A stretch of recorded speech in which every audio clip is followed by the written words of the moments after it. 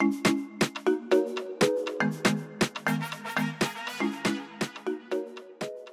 turning 31 next week. I'm dreaming bigger than I ever have. Venturing out into entrepreneurship is the opportunity to be creative, right? Give it a shot. If it doesn't work out, you analyze and you try it again. We are what we consistently do, right? That's the principle of neuroplasticity. Hi, and welcome to the Finding Balance podcast. I'm your host, Dr. Adrian Mesa. Today, I had the pleasure of sitting down with Dr. Klaus Blandon. He's a doctor of physical therapy. We discuss entrepreneurship, movement, injuries, cold plunge, and so much more. I hope you enjoy. Shooting one. Oh, dude, put it back. Put it back. LeBron James.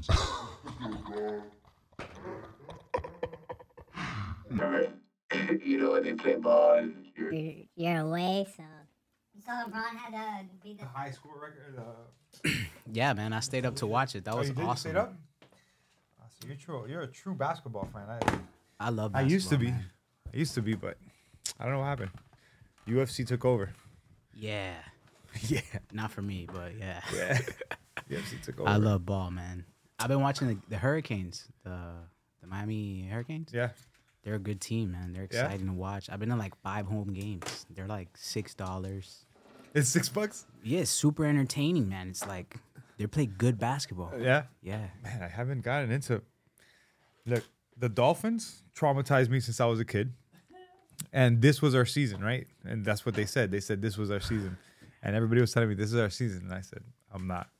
I saw one game. I think we came back in the fourth quarter. I think it was like the fifth. You saw one game the whole season? One game. And I only saw the second half, and it was an amazing second half that we came back. And after that. You don't remember what game it was? No. So you're just a UFC guy right now? Right now, that's all I watch. That's your only sport, yeah. UFC. It's kind of hard, man. There's too many sports to keep track of. Just like the players, like in football, the players just fall. They just fall out real quick. So you get used to this team this season, and next season you got a whole new squad. Mm-hmm. You only got to make 2 or 3 players that still stand out, and then they get turned over again. Basketball is a little bit more consistent because the roster is a little shorter, depending on the team too, right? And depending on the contracts. But after the whole Bosch, LeBron, Wade era, I kind of fell out. Yeah, I fell out. I had season Very tickets. fun era. I had season tickets for a bit back then. That was dope. It was the stupidest investment I ever made in my life. Really? Yeah, I thought I was You gonna, didn't go? I would go, but then I also thought, if I don't go, I'm just going to sell them on eBay and make money. Uh-huh. Sometimes I was stuck going to that game, even though I didn't want to. Yeah, but now they got all these ticket companies like StubHub or whatever that you can sell them pretty quick. Yeah, back then it was just eBay. Yeah, eBay. And then somebody comes at you with a fake credit card and you're screwed. You're screwed. It's terrible. I've never done anything on eBay, bro. I haven't even like searched on eBay for anything. It's been a while. Yeah, it's been a while since I used it. eBay's not friendly. It's friendly to the consumer, but not to the seller. The seller is just like, you screwed up.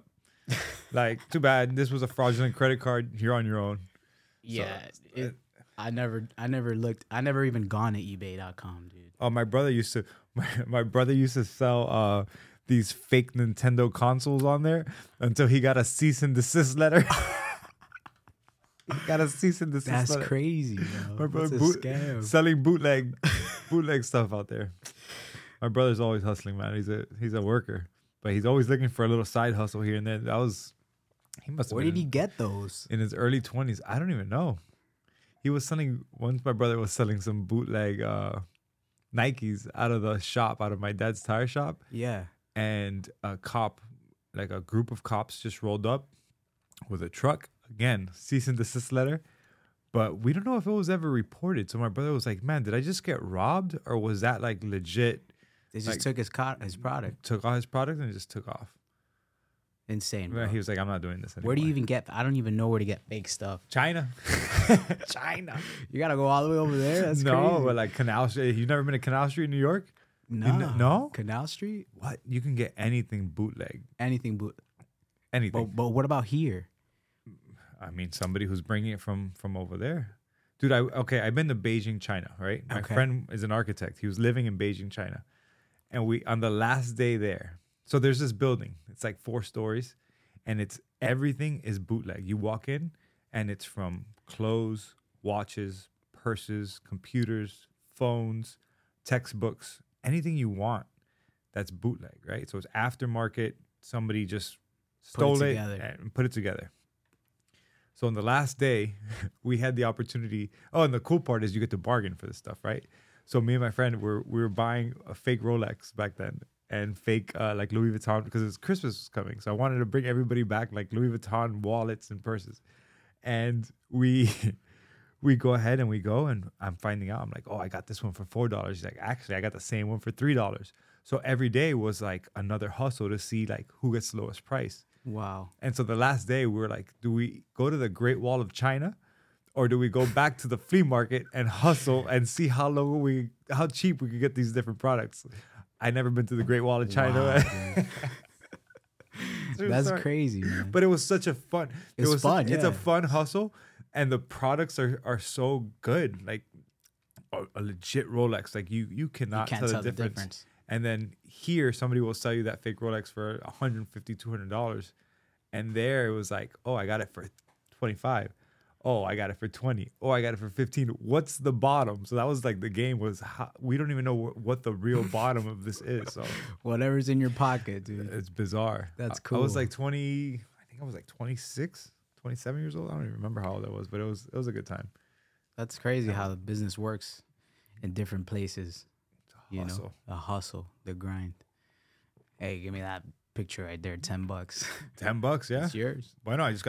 We were talking about how far the dollar goes in Medellin, in Colombia, and it's insane. My friend who's living over there right now, he was telling me, he's like, hey, 2 + 2 is 4. He's like, money makes sense over here. In Miami, the cost of real estate is going up. The cost of food, the cost of not even fine dining, just dining and going out. Going to the ale house is expensive. I know, man. So it's crazy. Remember when 50 wings used to cost $50? Is that what it was? I don't know. Like 50 wings used to be like at least $50. You know, you're gonna pay $55, $60 for 50 wings. Now, dude, it's like $120. I believe it. $2 a wing, $2.50 a wing is no limit. So, prime example. I think I forgot who I told this to yesterday, but me and you, we go to an Argentinian restaurant right here in Coconut Grove. We both get a steak. We both get a side. I get fries. You get a salad. We both get a glass of wine, and we get an appetizer. The bill comes, boom, $150. Okay, same meal, except you have 3 or 4 cocktails each, right? Let's say 3 cocktails each in Colombia, and you're paying $40, $38. Like, it doesn't make sense. No, bro, it doesn't. Some of the cocktails are the same price as an entree. Like if you go order a cocktail, it's like $15, $16, $22. Look, the Grand Mercy Wednesday nights. Go over there. And you know the worst part about it is you're gonna order it, bro. You're gonna order because you're there. You're gonna order the cocktail. You're gonna order it. You're like, damn, $16 for a cocktail.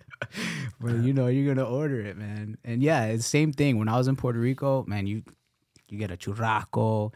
And you're getting a churrasco that folds over, bro. You know, it's like 1 fold, 2 fold, and then there's like this mountain of, what is it, mofongo? Mofongo, yeah. You know, the whole plate is $18.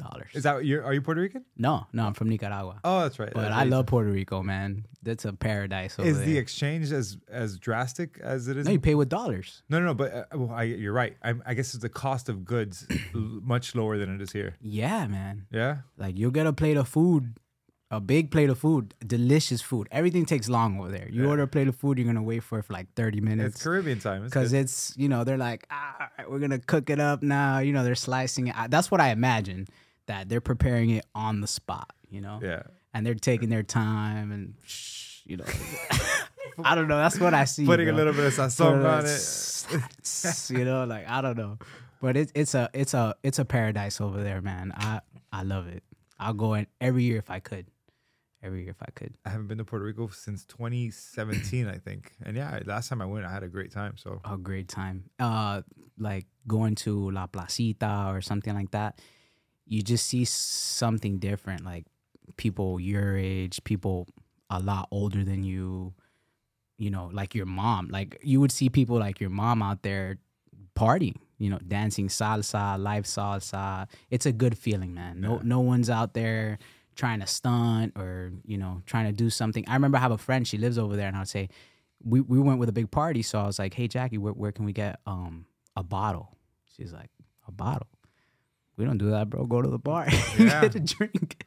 Go to the bar and get a drink. Or go to the corner store across the street, buy the bottle, and come sit outside. Or sit outside. Yeah. There's no bottle popping. There's none of this going on with the lights, right? Nothing. And I was like, okay, I'll go to the bar. No problem. It was fun. You know, it's a lot of fun. Everything's like, you know, everyone's out there for the sole purpose of having a good time. And that it's a good feeling, man. You wake up, everyone's chill, everyone's relaxing. I love it, man. That's a good vacation spot. I think Latin America just has a different vibe. So I mean, the best part about growing up in Miami is how close it is to America. That's a joke, but for real, it's true. It went over my head for a little bit. I was like, "What are you talking about?" Oh, yeah, yeah. No, but it's true. Yeah. The best part of Miami is like, bro, we grew up in a Latin American country in the United States, right? And so, but there is so much pressure here. There's a lot of pressure to be somebody, to look a certain way, to just, it's pretentious. It is pretentious. Yeah. What you drive, what you wear matters. Right? It matters. To me, it doesn't. I really don't care. I mean, you could come in a hoopty, you could come in a Toyota Corolla just as much as you come in a Bugatti. I really don't care. Mm-hmm. But that is the vibe here, man. Unfortunately. Yeah. You know, it doesn't matter to you personally, but you can tell that it holds weight. Oh, it holds weight here for sure. So you end up like playing that game a little bit, even though it doesn't really matter to you. You live in the world. You live here. Yeah. So, you know, you got to be a part of it somehow. It's weird. It's kind of hard to explain. It's true. It's true what you're saying, because somebody at first, when I had my little office, they told me, they were like, no, dude, you got to just get a big office with beautiful windows and a crazy view. And you got to come suited up every day to work. Like, even if you're broke, you got to come with a suit. And I was just like, what? I was like, I'm just trying to take care of patients, man. Like, I'm not trying to go broke to try to impress patients that aren't even walking in the door yet. Like, I'm going to show up in a suit and be sitting alone in a room. Like, it sounded so bizarre. And they're like, oh, but you never know. And I'm like, nah, I'll be myself. Like, I'd rather just be myself. Because I don't need to perform for anybody. This is not a song and dance. I feel like once you start offering somebody a service and you're authentic and you're transparent and you're helping, dude, that's it. That's going to be contagious on its own. Yeah. So I don't believe in that, man. I feel like you could be super well dressed and fashionable. Look, this dude that just walked in, I was like, hey, he looks sharp, but he's also professional. He's also caring. He's also compassionate. That's going to go just as far. Now, he looks good too. He made me want to go put on a little jacket, right? Gotta get one of those. Yeah, but not really. No, I get it. No, that's where like the values are different, you know? You know, people might see the value, the external value of the suit.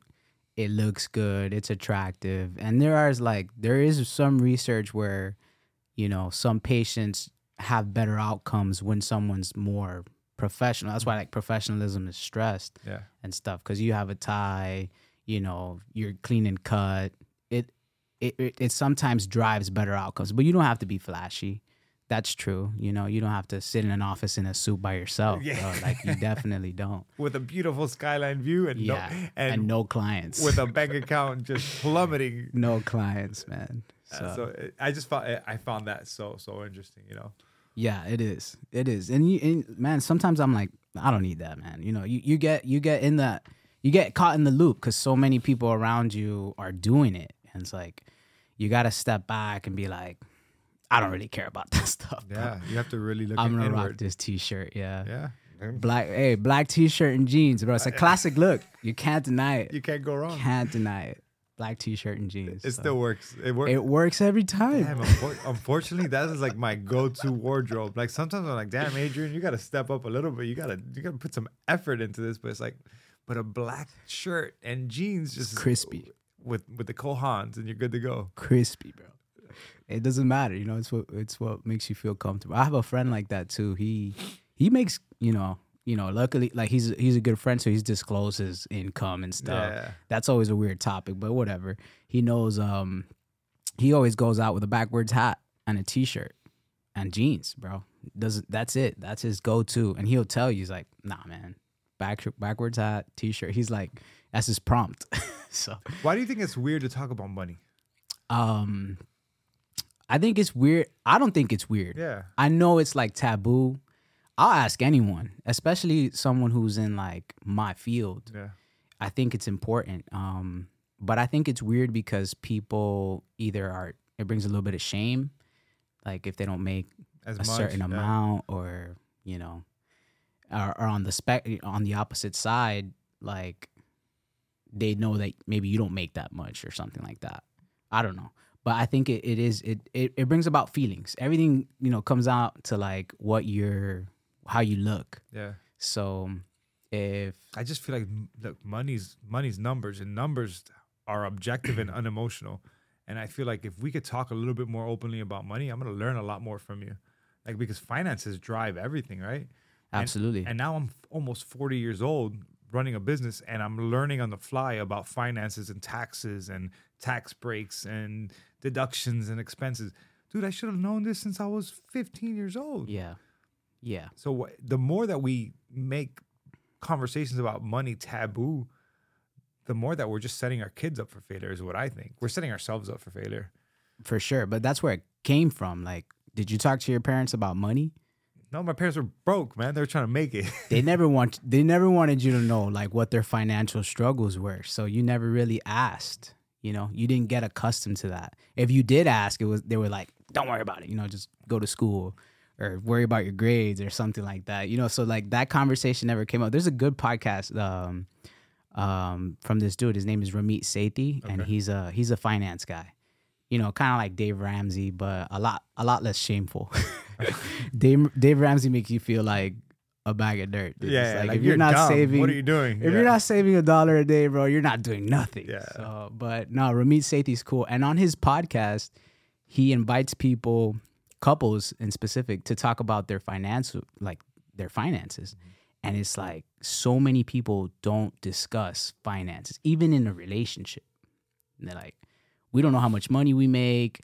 We don't know how much this is. How much debt your partner has. Yeah. Dude, I feel like that. What if you were with somebody for years and you go to purchase a home with them and you find out that their credit score is 560? Like, what do you do? It's a bad time to find out. What do you do? It's a little bit late in the game. It's a bad time to find out. But yeah, no, you're absolutely right. You should be comfortable with asking those questions. But, like, you can be comfortable with something and the other person is not.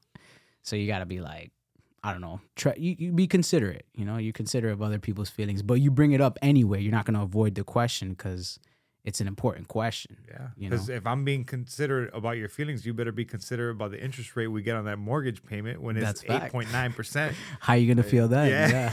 Then you better help me pay for this thing. It's definitely an important thing, bro. I don't think it's taboo. I'll raise that question anytime.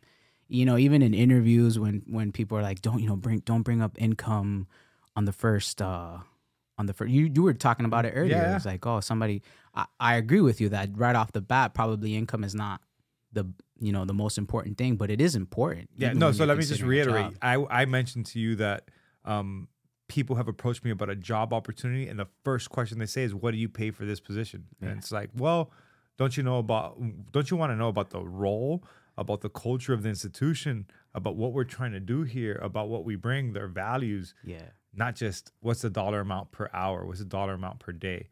Now, you're showing interest in the position, sure, but let's sit down and talk about the role to see if we could even work together to begin with. Not just, yo, how much money you paying, dog? How much money? No, it's not how much money. It's like, hey, how do we work together? How can we build something that's sustainable and lasts and helps people? That's where I'm at. Yeah. No, I completely agree. But so, how much you paying? How much you paying, dog? That ain't for me. Not for me. Super cool place, but it's not for me. Not enough, man. Not enough. Yeah, I need more money. People coming. I need more money. Where the dollars at? Where's the bread? Where's the bread? That's chopped and screwed, dude. That's old school right there. But we're going off on a tangent. We're probably like 20 minutes in.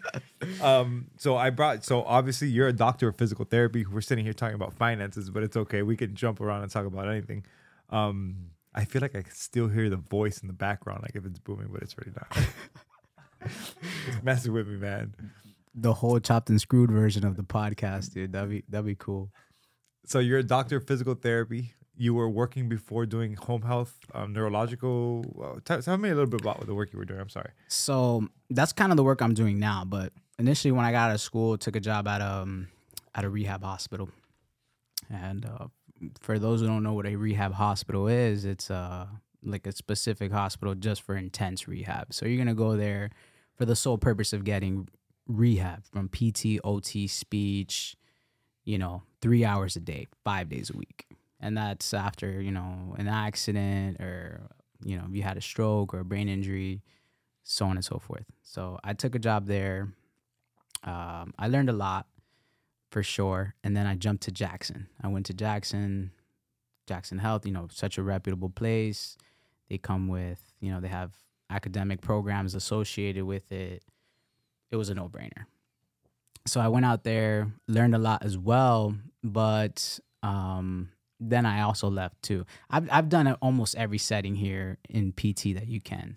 So that's acute care, when you first go into the hospital, often admission, maybe acute rehab, outpatient therapy in a clinic, and home health. And for the last 2 years, I was an assistant, like not a professor, but a lab assistant at the university that I graduated from. Oh, nice. Where'd you graduate from? University of St. Augustine for awesome. Health Sciences here in the Gables. Yeah, I know exactly where it is. Yeah. And Gabby works there too, no? Gabby, yeah, she does work there. She's a full-time faculty there for the OT program. Got you. So they do, a doctorate level PT, and I think they do doctorate level OT as well.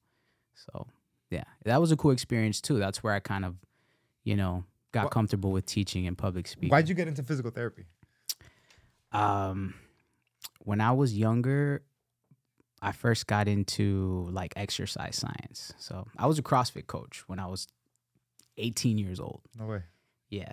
So I would get a lot of questions like, "Hey, coach, I got a pain right here," or something like that, and how come I can't squat like this guy? And dude, I didn't know how to answer any of those questions. I mean, you tried, like, stretch this out. Yeah, walk it off, bro. That's the common one is stretch it out, man. Just stretch before, stretch after, so. But it was, that doesn't always work. So of course that caught up, and I realized that I was limited. I was like, I don't know the answer to these questions. Who does? Even the other more experienced trainers like didn't really have those answers. So I met a PT and I asked him a similar question. He gave me a solid answer. I was like, wow, these dudes kind of know a lot in terms of like exercise. So I went to Shadow One, and then I really found out that they knew a lot. And then as I kept observing, because part of going into PT school, you got to observe, I really found out that it was far past exercise. It was like, significant in the way that you can restore people's quality of life and get them back to doing something they really love to do. And across like, multiple populations. So it's not just your fit person. It's your grandmother, it's your mom, it's your babies. There's neonatal stuff happening, man. Like that's a whole nother world of PT that, I'm not even familiar with, where there's like, in the, what's the name of it? Where the incubators? Yeah. When there's preemies and stuff, that's a whole nother world. You see, like I don't even know the terms. Yeah. It's insane. But I realized how diverse it was and how helpful it was. And that's what really drove me to become a PT. Awesome, man. Actually, you mentioned the incubators and NICU and stuff. I had to float to the NICU a couple of times. You could only touch those babies for so much. They have what's called touch times because they burn from being stimulated just by a human touch. They burn calories, and so they don't grow properly. So literally, they have time slots throughout the day where you hold and feed, and then you put them back in the incubator, and you don't touch and you don't stimulate. And then the time comes back around, you hold, you feed, and you put them back. Well, imagine doing physical therapy in the NICU, bro. Oh, no, I can't imagine. I can't even imagine. And it. not I'm only a that, PT. NICU nurses are no joke. Those ladies, because think about it, they have the care of this premature, fragile human that they're responsible for. And then here we come. Oh yeah, let me just turn this baby real quick. Nah, they are like pit bulls. They will stop you on your tracks. And they care, man. Yeah, they actually care. They really do care. And they have to be like that. Yeah. In order for that baby to survive, you better exactly. You can't have somebody like me who's all loose, like, oh, it's okay, don't worry. No. Not that you didn't care either. But No. Just the personality type that can really function and thrive in that environment. Yeah. That's you got to be me. a special kind of person. It ain't me. It ain't me either, brother. It's not me either. So dope. So you got into physical therapy, and any regrets about getting into physical therapy? That's a good question. Yeah. I'd say no, man. I have so much fun doing what I do. You know, I think probably when people do answer yes, it's about money. Yeah. Because, you know, we're not like super, it's not lucrative, but it is a comfortable salary. Like you can live a good life, but you know, it's not like where you're going to break 150K or something like that. So the salary is comfortable, but it's not maybe as ambitious as people would want it to be or as big.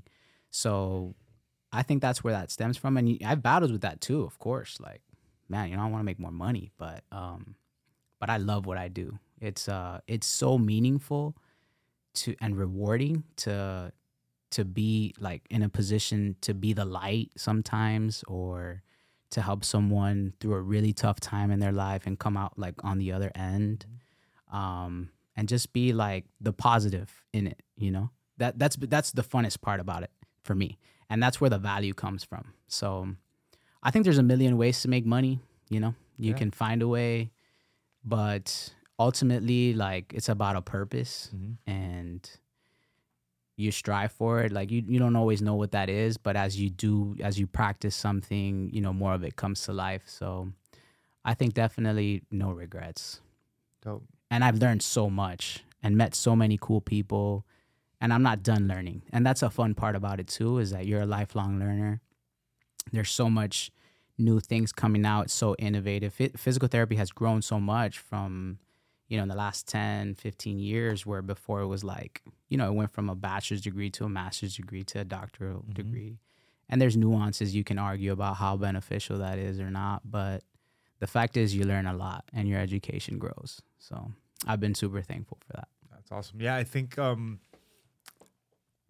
when somebody says lifelong learner, some people get turned off by that.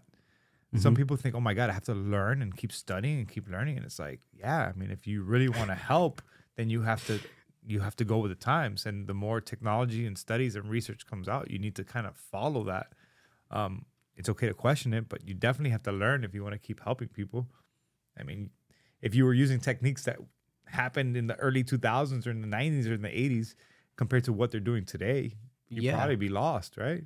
Super. I mean, like, look at the lobotomy, you know.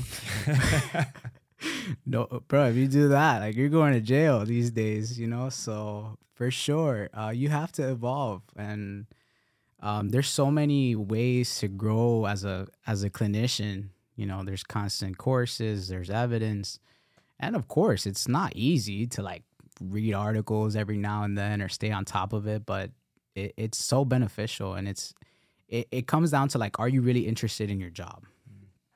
You know, do you really have fun doing it? Does it really inspire you?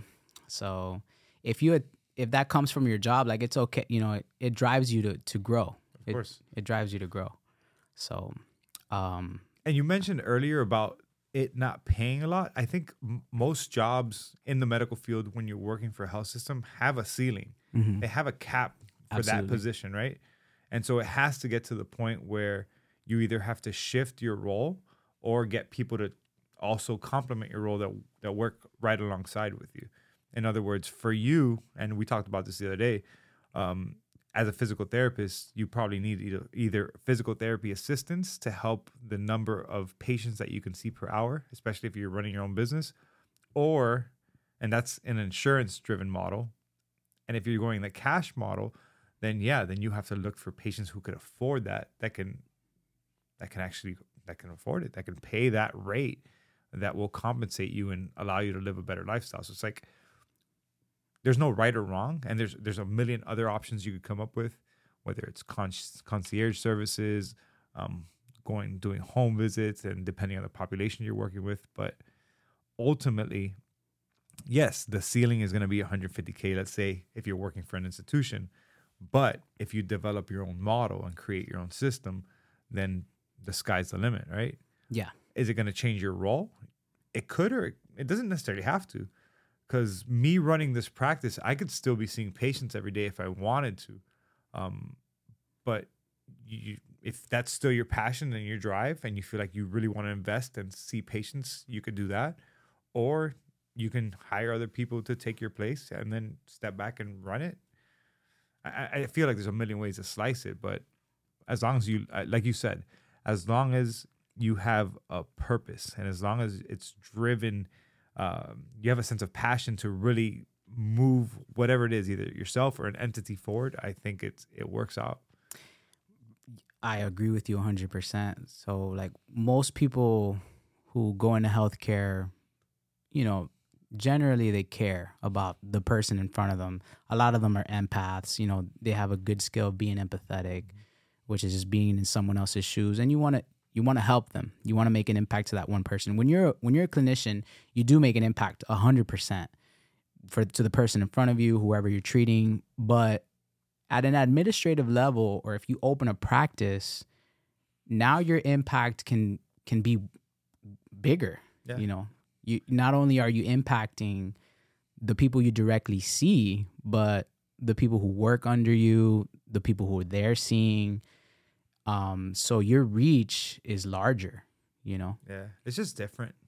It's true. Different. It is exponential because now you have multiple providers, et cetera, that hopefully follow your model, your culture, your values, your mission, et cetera. Yeah.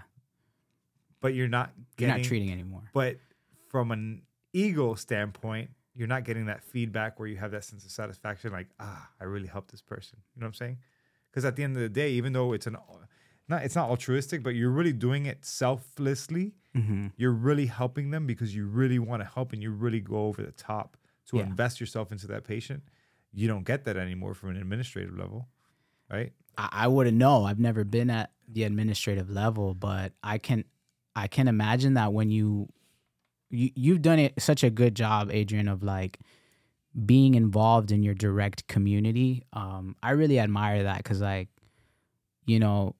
maybe you're not making an impact to everyone who, walks in the clinic, but this AMP mental health is a part of it. You created this and it reaches out to people that don't even walk in, maybe just watch your stories or went to your boot camp, the free boot camp. That was so fun, bro. Yeah. That was cool. That's just something that you did for the community to raise awareness or for them to participate in something. So I imagine that that's satisfying at an administrative level, or when somebody speaks well about your practice or the referrals keep coming. So yeah, the role switches and maybe the feedback does as well. But I like, you're right. Yeah. There's still a reward mechanism that exists. It is just a little bit different. Mm-hmm. And honestly, part of this podcast allows me to sit down with people and no, you're not my patient, obviously. But it allows me to have these conversations that are much more drawn out and much more like analytical in terms of life and asking questions and having a back and forth. But I feel like this symbolizes a little bit of the interaction that I'm missing, right? Yeah. Okay. Because it's an intimate sit down. Yeah, there's freaking cameras and lights, and Gabe is back here, but it's still. What's up, Gabe? Yeah. What up, Gabe? What up, Gabe? Gabe needs a mic back there. I've been saying it. We should you today should. when we're done. We need to order a mic. That would be cool. But yeah, it's just I guess it's just different. I forgot what I was even gonna say. You were talking about how it's different, but it gives you what you need. Yeah, it gives me what I need. Yeah. This gives me at least a little bit of that where, because Klaus, how long? This is the first time we've sat down for this long and having just a conversation, you and I. 100%. And so every time I sit in here and you throw on these headphones and I'm with somebody who's across from me, like you're not expecting anything from me and I'm not expecting anything from you. We're just learning from each other right now. Which to me, that's pretty dope. As a clinician, how it takes some headphones and a pair of microphones to do that, though. it is crazy, but that's the day and age that we're living in today. We're living in a day and age where if I tell a CEO of a random company, hey, do you want to go to lunch and grab a coffee? I want to pick your brain. I need a mentor. I need somebody to help me. I'm busy. I can't. But now you tell somebody, yo, I got a podcast room. We got cameras. We're going to post it online. And boy, people show up quick. People love it, but man. It's okay. And that's fine. I'll play the game. And I enjoy it. And I think it's cool. Fun. And not only that, I think it's cool because these conversations get shared. And whoever wants to listen, I don't care if it's 5 people, 10 people, 100 people, somebody's going to gain something from these conversations. You know, yeah, for sure. If one person gets inspired, like, that's a big deal. It's a dub. And that's what you just said. If one person's life has changed, then it makes all the difference in the world. That was ingrained in me since I was a kid because I grew up in the church. And I realize now, like, I'm truly living a lot of the philosophies that the church instilled in me, whether I like it or not. I was indoctrinated.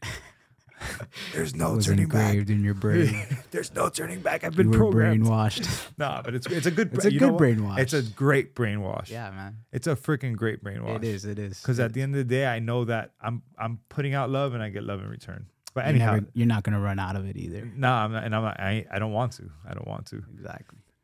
So yesterday we were talking. I mean, let's talk about entrepreneurship a little bit because I know that you're transitioning right now in your role, and you're looking to do something a little bit different. And you came in and you were speaking to me and Willie, and that's when we were like, dude, this should have been a podcast. So let's just jump on some mics and talk about this. All right. So what were some questions that you came in with that we kind of answered for you? Yeah. So I think the first question I asked you guys was like, how did you get like contracted with insurances? Right? Like, because then, you know, it's been a battle. You know, there's like stigma with insurances, even sometimes because they're limiting or whatever. Sometimes they don't want to pay, but they do pay out a lot. Yeah. You know, they pay out a lot of people. They do help. So, you know, it's been a battle where I'm kind of like, which route do I want to take? Do I really want to deal with insurances or do I want to be a cash-based service? Now, everyone has insurance, like you and Willie, and you and Willie pointed out. So many people have insurance and want to go through that insurance, and those that don't have, you know, Medicare or Medicaid. So, in taking that respect, like, it's so niche to ask for cash. You know, not that it's not valuable, but it's so much more accessible to people. And your reach is larger with insurances. So it's been a battle for me. Like, man, which route do I take? Which model is really gonna bring me the best, you know, the best satisfaction? Because you want to grow a practice, not just to make money, but to have something that you're proud of, something that's impactful, something that fulfills your mission, your purpose, and you don't want to violate that in any way. So it's been a different one, but you got to look at both sides. There's always a dichotomy. So I wanted to come and ask you, who does take insurance and is open to it, you know, like, I wanted to know what that process was like, and if you found it beneficial, useful. That was my first question to you guys. Yeah, I think, and this is obviously my opinion, I just think that if you're building a cash-based business, the model is going to grow much slower because of the lack of access. And it's going to be extremely dependent on how you market and to who you market. Because now you can only look at the upper socioeconomic class that can actually pay out of pocket per physical therapy session. The insurance-driven model, most people who work in almost any company have insurance. So if they get injured, they have access. Because they have a copay, they have a deductible, they meet those needs, and now they go and see a specialist for a set rate.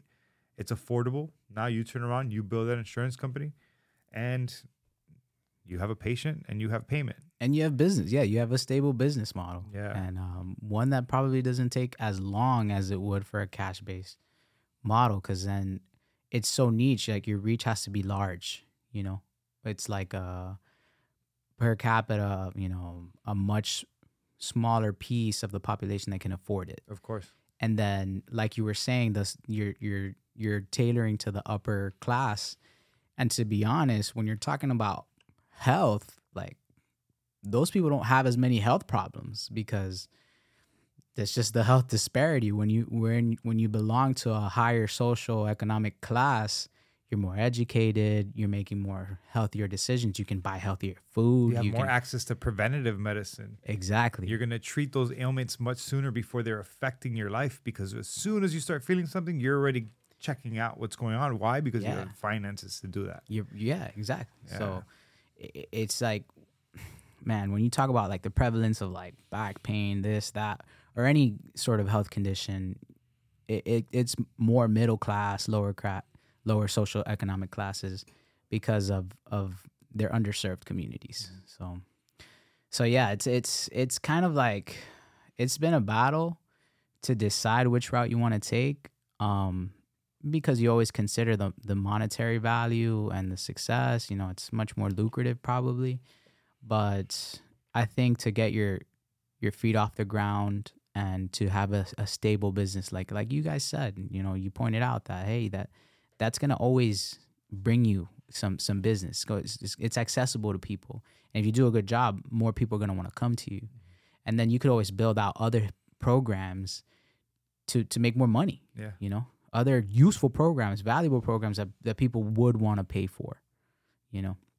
So I think I'm already, like, my mind's made up. Oh, yeah? Yeah. Like, I'm not really struggling with it now, but I was. And it's so important to come and just ask, you know, some people that you know are successful or that you want to kind of embody, like who's doing a good job. Yeah. I see you, bro. You know, you care about what's happening here. You know, the message that you put out. Oh, for sure. You care about those things. It's not just, you know, a get money or get rich, you know, scheme or anything like that. There's no getting rich quick here, man. I'll tell you that much. Yeah. You're not trying to cut corners to take yourself, you know, to another level, like economically. You're trying to make an impact, and that's valuable for me. So it's about finding like-minded people who do things the way that you imagine yourself doing it, and asking them, brother. Yeah. So I appreciate you guys. No, for sure. And we're here for anybody, honestly, that comes through. When you left that day, me and Willie were talking about it because we were just kind of shooting back and forth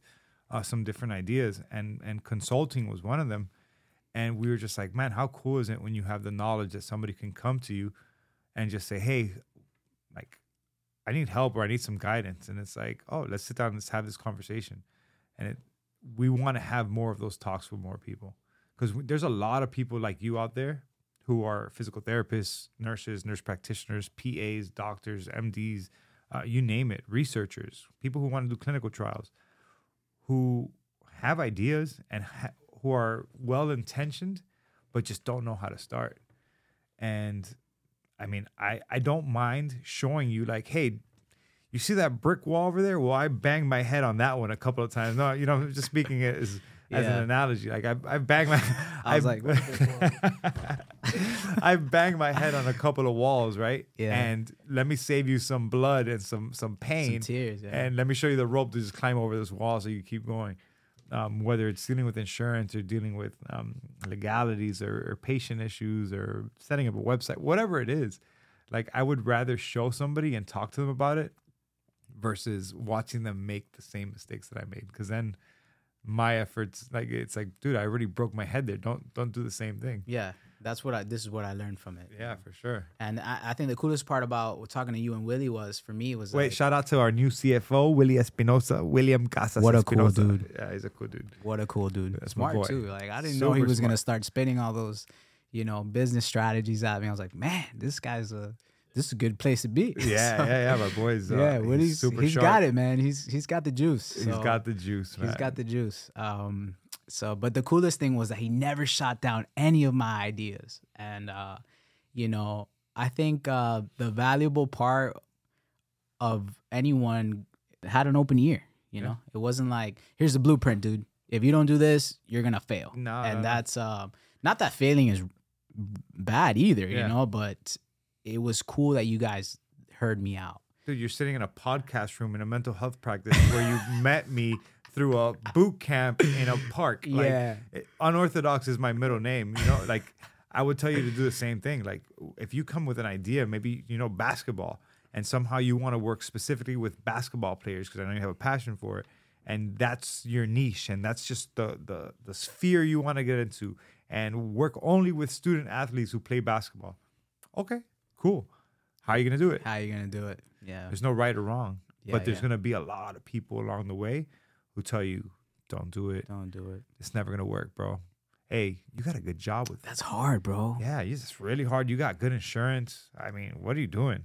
This is the same talk I had with Gabe about when he was leaving Apple. Yeah. Same thing. Like everybody's telling you about all these. Oh, bro, you have a good job.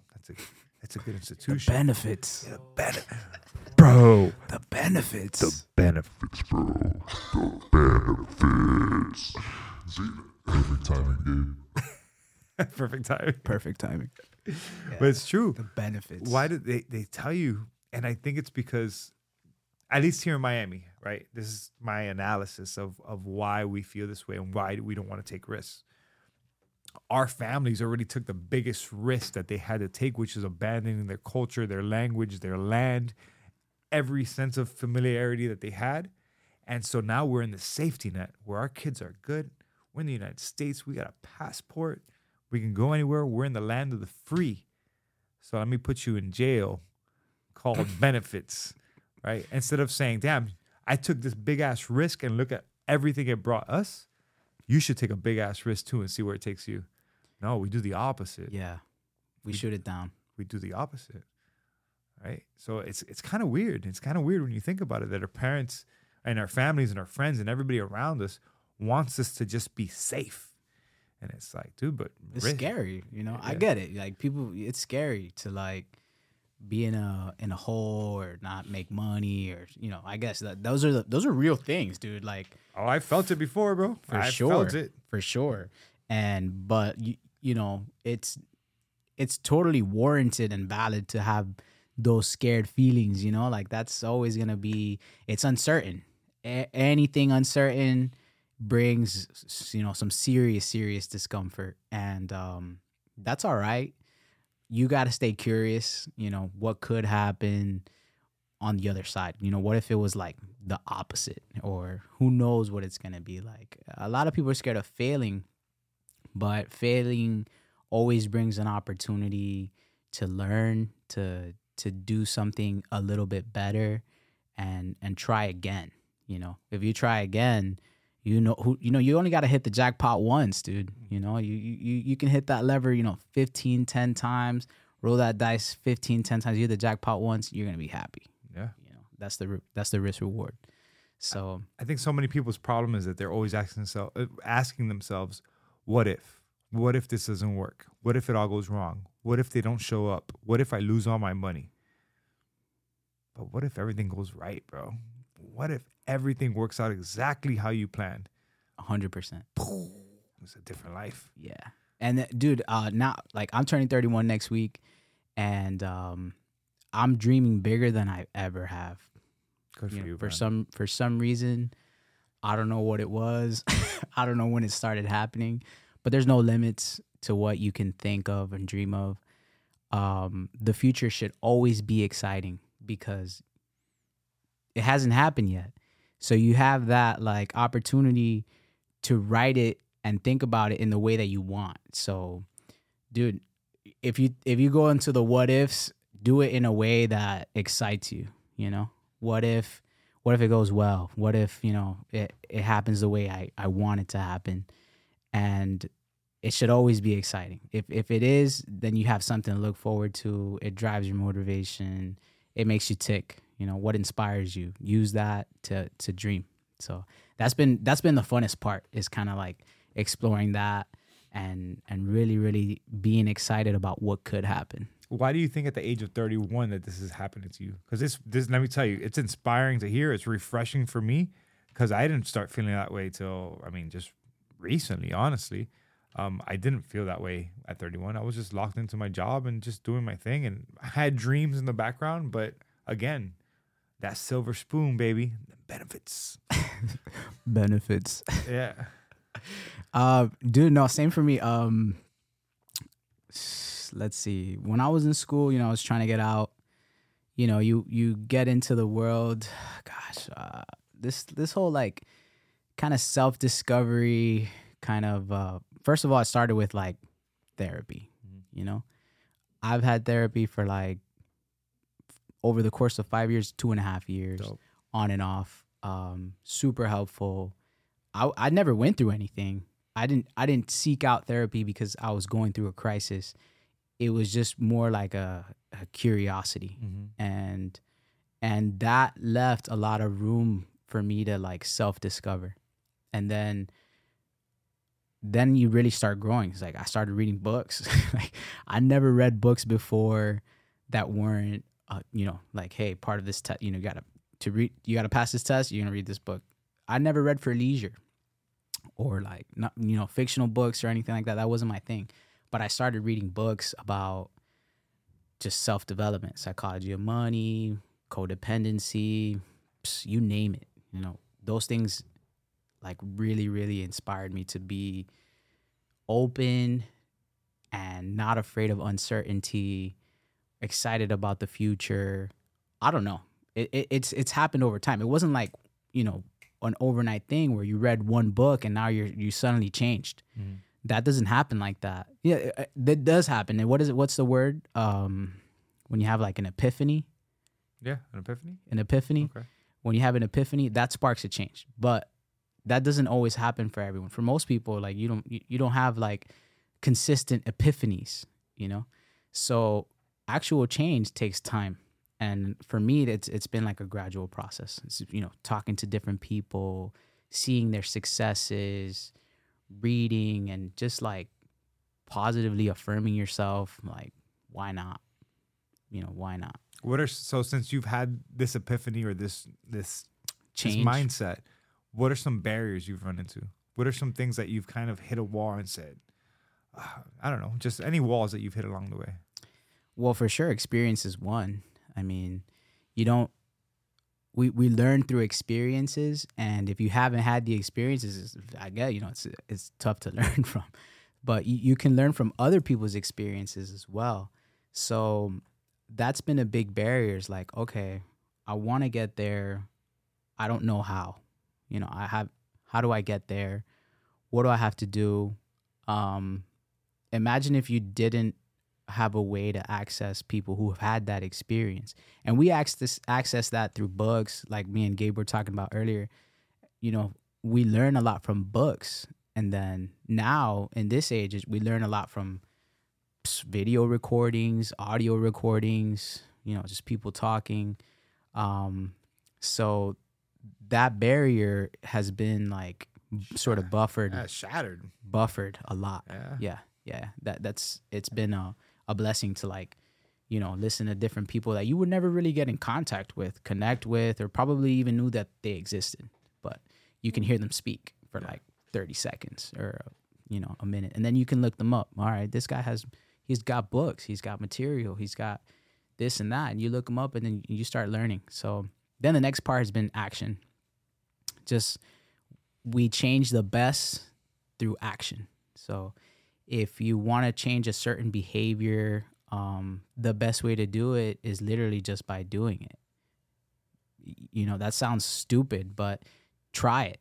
Give it a shot. If it doesn't work out, you analyze and you try it again. Yeah. And then, we are what we consistently do, right? That's the principle of neuroplasticity. It's like just repetitiveness. And let's talk about neuroplasticity real quick, because I think it's an important topic.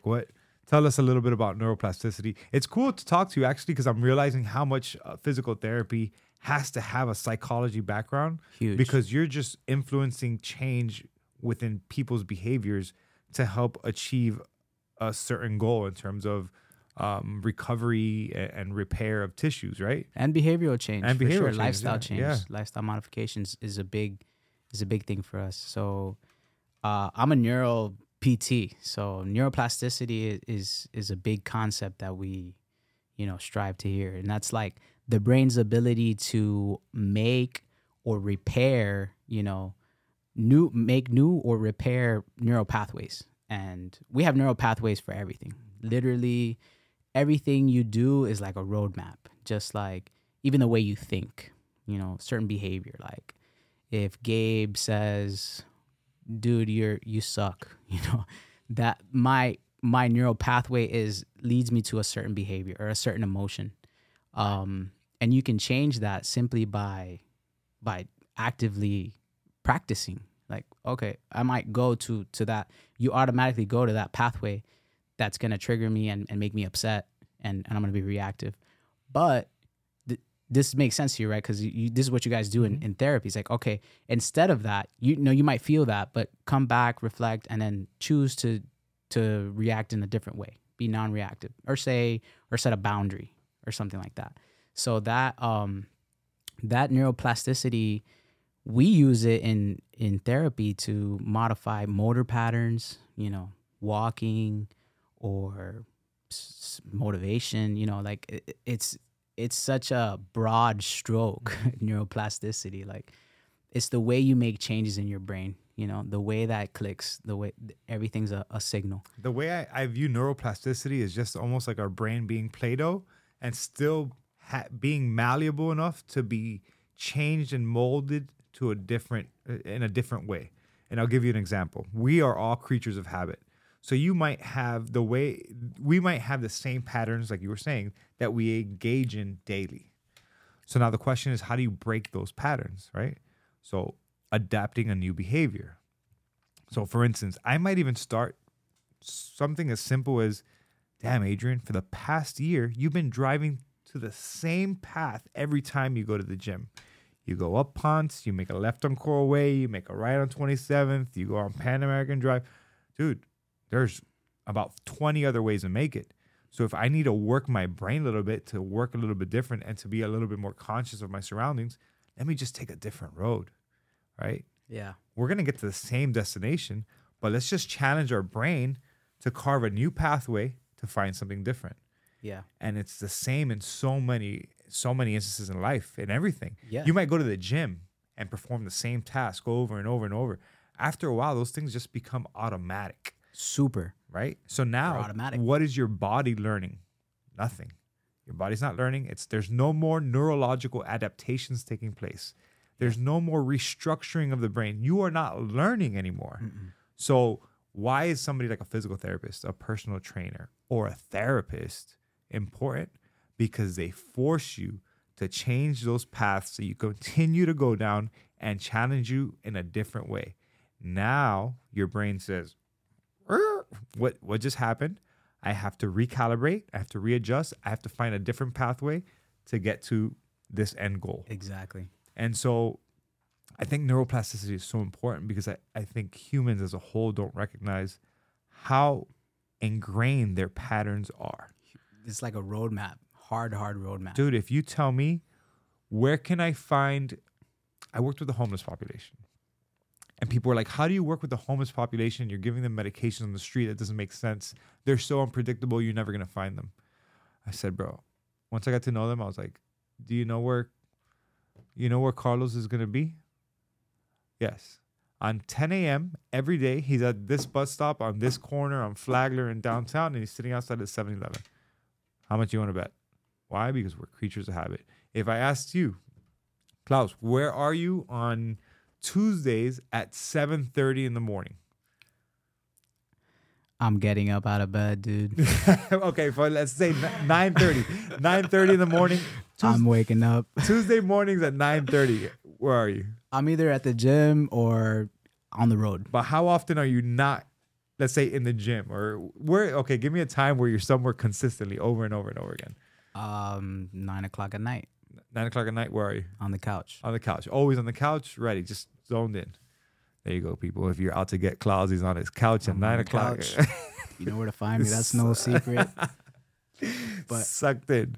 Yeah, no, it is it's a routine. You're right. We're creatures of routine, and in using the benefit of neuroplasticity for physical therapists, like, we use neuroplasticity when something has, like after an injury, a neurological injury, like a stroke, where that your brain cells die, you know, pretty much, and or they're affected. So now there's a disruption in the roadmap that we got to make a new route to have this motor pattern. But that applies to so many things, just like you said, like even a routine,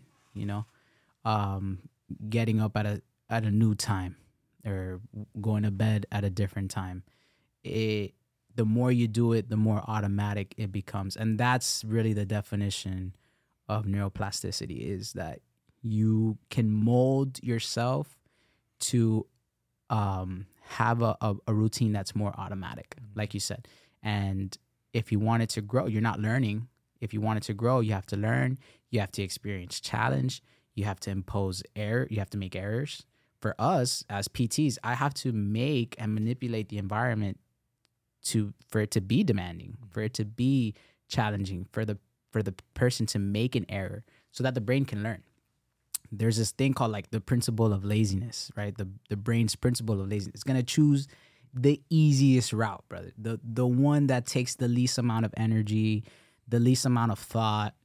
It's gonna go that route. That's its automatic thing. And then path of least resistance, always. Path of least resistance. And the only way you can do that or change that is to bring it to your conscious. Like you said, you got to be conscious of it. Like, okay, I don't want to do that anymore. I want to do this. So I got to do it, So yeah, neuroplasticity has been a super cool concept for me, and seeing how it works, not only in PT, but in just behavioral change has been huge. Yeah, I think in life, the main thing I'm doing right now to challenge myself that is completely new is I've completely, literally and figuratively immersed myself in cold plunging. So in cold water immersion. Yeah. And so I've been watching, bro. Cold water immersion is no joke. Everybody views it as just like, when they say cold plunging, the more I've looked into the literature, people say cold plunging, like it's not a plunge, because a cold plunge is just literally you dunk yourself and you get out. Cold water immersion is sustained immersion in cold water between 40 to 50 degrees, or for some people even less than that. And how it's forced me to dig deep, man, to focus on breath work, to focus on dissociation, to focus on the mental side of it besides the physical side, and really trying to understand myself and that shock of how you want to get out right away. Yeah.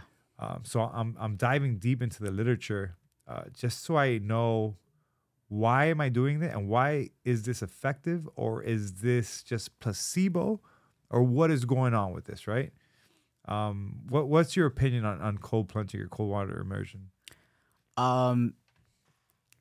It's kind of like the science is undeniable, It's like no matter what you do, you're gonna have the same physiologic response, right? Which is like that hike in epinephrine. It's an adrenaline rush. Like it's automatic. You get in that cold plunge and you're like, it's like you turn on. It's like you get on fire. Yeah. Somehow, but it's cold, and you want to get out, like you said. So that physiological response is always going to happen, and it's cool because you can access it. Cold water immersion, you can always seek, and you're going to get that response, and it's uncomfortable. It really, really is. Like it makes you want to get out. So you have to consciously stay in. Yeah. The psych benefits are, undeniable. You're going to get better at doing things that you don't really want to do, things that are uncomfortable. And it teaches you how to stay calm, or, if that's what you're practicing to do, is stay calm in a stressful situation. That's where you're putting yourself in a stressful situation. That's what I looked at voluntarily. I looked at a guy today. I was like, the reason we're doing this is because our lives are not hard enough, and so this is going to help us when that shock comes, right? So if I'm constantly putting myself in this environment that shocks the sympathetic nervous system, my brain's alarm is telling me right away when you get in, it's saying, get out. Get out. There's a siren going off in your head that says, why are you in here? You need to get out. This is too cold. And so by breathing through it and sitting in it, you start to realize, oh, wait, I can be calm in this very stressful environment. Absolutely. That's the biggest benefit, dude. Like when you talk about that sympathetic response, there's so many aspects in life or just in a daily routine where you're going to get a sympathetic response. Somebody pisses you off, or, you know, you're really stressed out about something, or you're nervous, or you get anxious. You know, anxiety is usually coupled with a sympathetic response. And that means like you got a high heart rate, you know, your blood pressure's up, your thoughts are running, your fight or flight. That's the term that we use to describe a sympathetic response. And the cold water immersion is just another way to practice you handling a sympathetic response. It's like going to the gym for the specific effect of being comfortable in a stressful environment. So that part is super cool. I mean, and cold water immersion is just another tool, but there, you know, there's other ways to do that too. And getting comfortable in a sympathetic response, like meditation or mindfulness, is another. You know, it obviously like brings different effects because you're not putting yourself in a stressful environment, but you could encounter stressful environments and you might not have a cold water pool. So like, you know, like you're not going to be able to jump in a pool just to cool off in the middle of the day. You know, it's not really as accessible. So there's other tools that you can use to like control yourself, or, you know, just manage a sympathetic response. And it's super cool because it does teach you. It does teach you a nice lesson. Oh, I'm learning a lot about myself today. I set my alarm for 3 minutes and I got out in a minute and a half because I was just like, today I don't want it. I don't want it today. But every other day I was doing 3 minutes for multiple rounds, stuff like that. And I'm looking at different protocols. Yeah. But I know it's interesting to look at some people who come in and they'll put their feet in and they'll wait. And there's a guy who goes in and he only goes up to his waist. He says that his technique is to go in up to his waist. He gets out for a little while and then he can go in. And me, I just go in. Like I don't even think about it. I go in and I just breathe. And I don't even think about the process of going in. It's like I'm walking in. But you could see how there's a hesitation. Today, another guy in the gym. It's actually so cool because being in that room where people are constantly going into that fight or flight response, going and stimulating themselves from the sympathetic perspective, they get out and they smile. They get out and their guard is down. They get out and they have conversations. When in that gym, most of the time, everybody has their headphones on, their AirPods in, and nobody talks or engages in conversation. But all of a sudden, you get cold-ass water, and people get out and they're like, and they're giggling and shit. And it's like, it's so interesting that you put yourself in such a stimulating, emotionally exhausting environment, and you get out and you're more open and you're more not even vulnerable. You're just more open. So I find that really interesting. And I think the same thing happens in a CrossFit gym when people are emotionally exhausted and putting themselves through all that stress. Now you're cheering on strangers and you're engaging and there's exchange and you're not alone in this anymore. So I think that there's I know that there is something in that cold water and something in these very stressful environments that brings people together. For sure. I mean, yeah, it's the adrenaline. It's like you man, I don't know how to put it into words, but they're all similar in the respect, you know, when you put yourself through a high intensity workout, you know, it's like you're driving this bus of really uncomfortable feelings. Like you're just on the bus. You get in the pool, you're on the bus. You're in a sympathetic bus. So when you get out, it's like, all right, I'm good. Yeah, you know, I'm good. Like, I'm great right now. That's not happening anymore. Yeah. I'm chilling. And I'm smiling. I feel good. How you feeling, bro? Yeah. You know, it's like, oh, I'm good too. The mental battle, though, I don't have access to a cold plunge, but I'm taking cold showers every morning, and I'm treating myself to warm showers on the weekends. So every morning, cold shower. Before I go to bed, cold shower. Whatever. Sheesh. But the mental aspect of getting in the shower is sometimes like a 10 to 15 minute thing. I'm looking in the mirror. I'm like, Could take a long time. You gotta go, bro. What are you doing? You're gonna miss the bus. But the good part is that you're doing it, right? If it's that challenging, like what is that doing for you on the neurological level?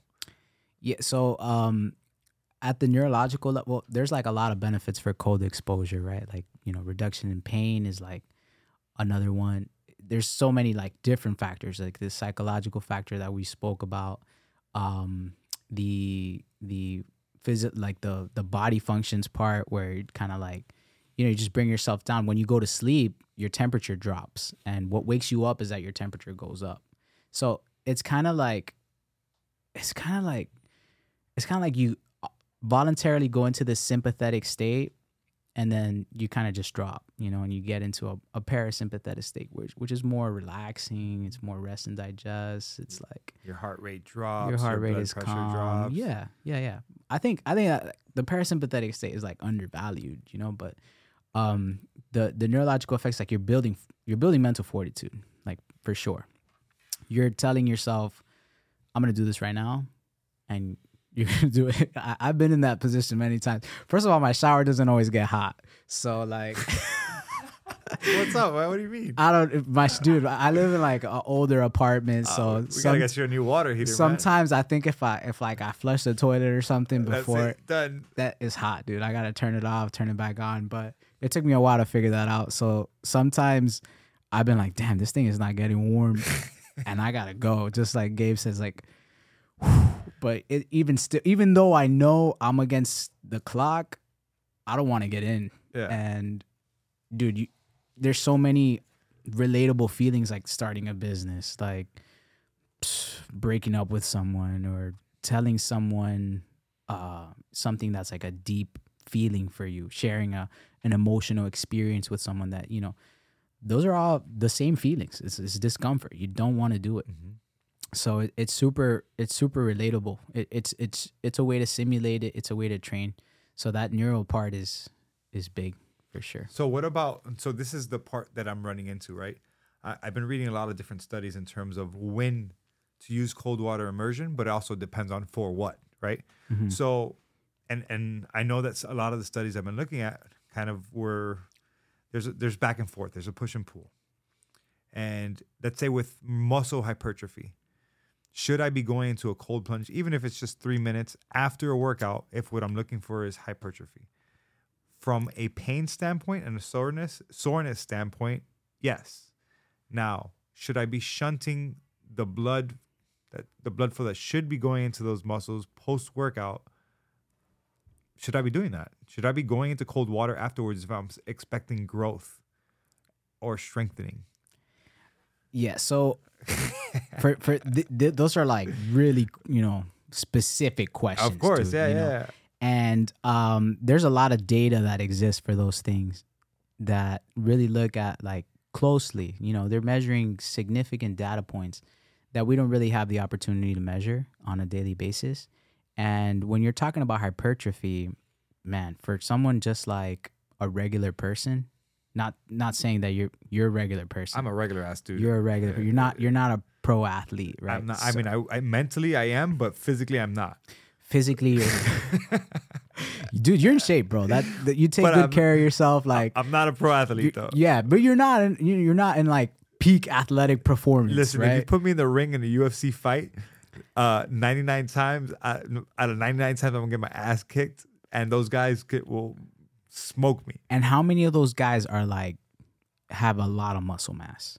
Not the guys who I'm thinking that are like my weight class that I'll be fighting in, which is probably 155. Some of them are a little bit dense, but no, not too many of them. Right, because the hypertrophy is not really the goal there. No, it's speed and endurance and for sure, and impact and power, but it's not hypertrophy. No. Yeah. So hypertrophy is like just growth of muscle, right?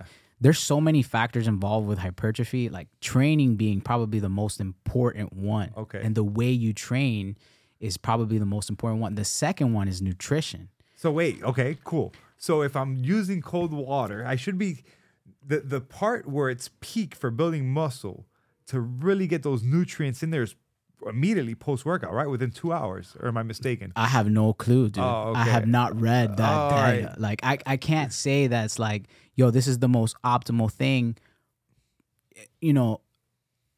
Okay, it's like that's what the study says, right? Yeah. But looking at you, we can't just take what the paper says and apply it to you, because if you're just using cold water plunge to drive hypertrophy, without looking at anything else. Oh yeah, no, there's so many other variables going on. Exactly. Yeah. So I mean, because I went to a Palacio de los Jugos afterwards, and I had boniato, moros, and pollo asado with a meat on bed. So I don't know how much that plays a role. Exactly, dude. And then I'm gonna have a cocktail tonight. So how does that play a role into my sleep and rest and recovery? Sleep, rest, recovery. I get it. I hear you. Energy output into your session. You know, it's so difficult to take a specific paper and say, all right. You're not answering my question, bro. Does it mess with my hypertrophy? Is what I'm asking. Yes or no? I don't know, dude. I don't know. So, and that's okay, bro. You yeah, know, that's like studies exist to give us information, but like when you're making a decision, there's so much involved. There's too many variables. Individually, anecdotally, and data. It's a combination of all those things. So not only that, I tried to go into the cold water before. I did go into the cold water before my workout yesterday. It was good. But dude, when that's not what I'm trying to do right when I go to the gym. I'm trying to warm up. I'm trying to loosen up. I'm trying to breathe. I'm trying to stretch. And then I'm trying to get into the workout. Then I go to the jacuzzi and then I go in the cold plunge. Like so much more rewarding. Right? Versus, and that's not in the study, guys. No, it's not in the study. Exactly. So, you know, it's not in the study. It's the way you want to do it. Of course. Right? So, I just want to know that I guess part of me wants to my brain wants the science to back my behaviors, right? But like you said, there's so many other variables that it's like I don't know. And I just don't want to do something that's detrimental to the progress that I want to experience or have as a result of the work output that I'm committing to. Right, because you want to have optimal hypertrophy. I mean, yeah, I just want to make sure I'm not shunting nutrients and blood flow to my muscles that need how would we even measure those things? You do a biopsy, bro. Yeah, you got to get in the lab. You got to do, you know, how are you even measuring hypertrophy? Are you doing a bone density? Exactly, bro. Right there, baby. Exactly. I'll tell you what. Go look in the mirror every day and tell yourself, I'm getting big. That's it. For a week. After my workout. You're going to look big. You're going to see yourself bigger. It's true. If that's the way we're going to measure hypertrophy. You just look at your muscles and look at them. They're bigger. Today. Mm-hmm. Yep. They're bigger. Today, they're bigger. And it depends because if you do push-ups right before you look in the mirror, then they won't be. Yeah, you got to pump. Got to pump. So... yeah, man. You know, like, what's the best way to measure hypertrophy? It's like, dude, first of all, we got to measure hypertrophy. He's telling me I'm asking stupid questions is what I'm hearing, but it's okay. No, man. There's no stupid questions. They're awesome questions. I'm literally giving you, there's no way to know, bro. That's just a fact. This is science. We have to know. We have to know. There has to be an answer. Science. The more you study science, the more you don't know, bro. You know, it's like... I know. And I kind of already knew this, but in my head, I've been scrambling with this. It's like, wow. Hey, like, am I doing the right thing? I got to do it before, after. Listen, bro, you want to know what science... Maybe I'll do a set, jump in the pool, jump out, do a set. Listen, explain this to me. This guy? It's Pablo Escobar in a Mexican outfit, and a mariachi outfit. Are you sure this is Pablo Escobar? It's a real picture of Pablo Escobar and a mariachi. How do you know outfit. This is Pablo Escobar? That's a great question. Maybe it was made by AI. You see what I'm saying, bro? Who says this is Pablo Escobar? Did he sign this? That would be crazy if it is, though. It is, that's not what I pictured him to look like. It is. Look, hold on. Can you get this? Can you get this right here? That's Pablo Escobar in a Mexican outfit, people. I don't know what maybe he was having a photo shoot back in the day, maybe, bro. I have no idea. So, yeah, man. Anyhow. Whatever, man. Hey, bro, you know, like you said, if you're cold water plunging, it's really about what it means to you at the end of the day. If you want to really talk about like scientific outcomes, we don't really have the tools for that, but you can certainly like come up with your own measures, you know. What I can tell you anecdotally, this is not research, this is my own personal experience. That's important. Is that I had a hip injury that I have not gotten an MRI or anything, but since I began cold plunging and stretching, I have not, mobility and range of motion has not been something that I worked on throughout my life. I'm learning now at this age to focus a little bit more on that, not just warming up, but priming the muscle and really going through ranges of motion, really working ranges of motion, not just passive stretching. And dude, my hip is feeling so good. I'm not gonna push it. I'm addicted to HIIT training. I love HIIT training. I do. I love it. Like, I don't know what it is, but that, again, that sympathetic response, that dopamine, that group atmosphere, I love it. I love watching people next to me gasping for air, and I tell them, let's go. Let's go. And they go. Because that shows me psychologically that when there's strength in numbers and there's people cheering you on, even if it's a stranger, and you feel that they're telling you, no, let's go, that you got more in you. That's a fact, dude. And so that I love. Like right now, I feel I'm talking about this, and you're ready, dude. I love it, man. He's ready to cold plunge, do a HIIT workout after. But I can't. So I'm trying to be smarter with my body because for too long I've been doing HIIT, and I'm ignoring little injuries, and I don't want that to be worse. Hence a pec tendon tear, right? So I'm just trying to be a little bit more intelligent with my body because, I'm going to be 40, but I want this thing to kick when I'm 90 and 95 if I can. Yeah, of course. And dude, like, HIIT is amazing. Everyone should. That's what like the recommendations are for you to. High intensity. Not necessarily high intensity, but there's the American College of Sports Medicine makes updates like often. I don't know if it's every year, but they put out physical activity guidelines. And of course, it's based on research. It's not just like, dude from the gym saying you got to do this, this, and that. There's definitely research involved. And their recommendation is always either 150 minutes per week of moderate intensity exercise or 75 minutes per week of high intensity or vigorous. And that's on the low end, huh? I mean, that's the minimum. Yeah, it's the minimum. We're talking minimum. Gotcha. For other benefits, for sure, you want to go, but that's the minimum. Okay. And there's been papers that really talk about how many people don't meet those requirements. It's a large number. I don't know right now, but it's probably like in the 60s percentage, 60, 70% of people don't meet physical activity guidelines. Don't quote me on that. Like I don't. But I've read stuff on it, and it's not that much. People don't typically like meet those requirements, man. So HIIT is amazing. Like you do a high intensity workout for 20 minutes. I go to F45 in South Miami. Shout out F45. It's so fun. Shout out to Mark Wahlberg. Shout out Mark Wahlberg. And Eddie Matos, he's the owner or whatever. Mark in the fucking bunch. If you know, you know. I don't know what Mark Wahlberg has to do with F45. Did he own it or something, or did he create He must it? be one of the founders.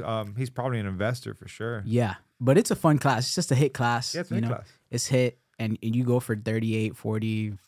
It's not always 45 minutes. You got to explain stuff or whatever. That's a caveat.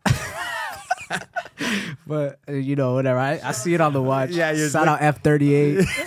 F38. The first F39. I did F45 for the first time in Medellin. Oh, you did? Yeah. It was fun. Yeah, and it was in Spanish. You see, that's crazy, wow, bro. that's We're super international. That's super cool, bro. So HIIT's awesome, but like you said, it is exhausting. And for someone who's untrained, where they're not really, to do it every day is gonna break down your body in a certain way. Especially if you're not sleeping well or really getting in the macronutrients that you need to sustain those high level workouts. And some ways to like notice are your performance, or if you actually slept, or if you did sleep well and you're not really feeling rested, or if you're like just your brain fog, you got brain fog, you can't really think straight. All that stuff is affected by the way your body feels, how much exercise how much energy you're expending. Yeah, because we have the same energy. You use the same energy to think and to work out. It's the same one, but it's just in a different place in the brain, and then like at the muscular level. So if you do HIIT every day, I think you're gonna run into some difficulty in sustaining that for a long period of time. Fuck. Oh, sorry. Cut it down, bro. Cut it down. Nah, it's a balance. I'm trying to find that balance. It's a balance. I'm falling in love with yoga a lot more. I've been doing a lot more yoga. Yeah, so those physical activity guidelines, like aerobically, that's for aerobic training, right? 150 minutes or 75 minutes of aerobic exercise. Mm-hmm. That could be walking, biking, cycling, or HIIT. The good thing about like those HIIT classes is that they work in like resistance exercises, which is good. You should be also balancing that out with resistance exercise a couple of times a week. So you should be lifting weights. Everyone should. Yeah. Everyone should be lifting weights. And you can lift weights at a light intensity, at a moderate intensity. You know, you can really pick those ways. Like, let's say you do a HIIT training today. Tomorrow you can have just like a light lift. Maybe, you do some reps. You hit a couple of muscles. You don't have to go super heavy where you're like the next day you're sore, but you're recovering. It allows you to recover enough to maybe do a HIIT the next day. Gotcha. Where you can really put out as much as you did the first day. So exercise is so fun. It's super important. It's scary for a lot of people, but if you just start, by trying things out, seeing what you enjoy, like it's good that Adrian says, hey, I like HIIT. I'm falling more in love with yoga, or, I really like taking a walk at lunchtime. I love when people say those things because that's what's really going to give you a consistent behavior. Finding something that you actually enjoy. Yeah, man. Dancing, salsa dancing. Some people, that's why Zumba was so big, right? Because like people had fun at Zumba. Yeah. It's fun. It's enjoyable. Exercise should be enjoyable. Shouldn't feel like a punishment. It should not feel like a punishment. Granted, there's going to be some days where you don't want to exercise. It's just like you don't want to get in the cold plunge pool. Do you think people are taking things like fat shaming or just body image distortions and using that? We're being told accept, like love your body, love yourself, and which I agree with 100%. But is that also giving a license to people to just avoid exercise altogether? I don't think anyone should avoid exercise.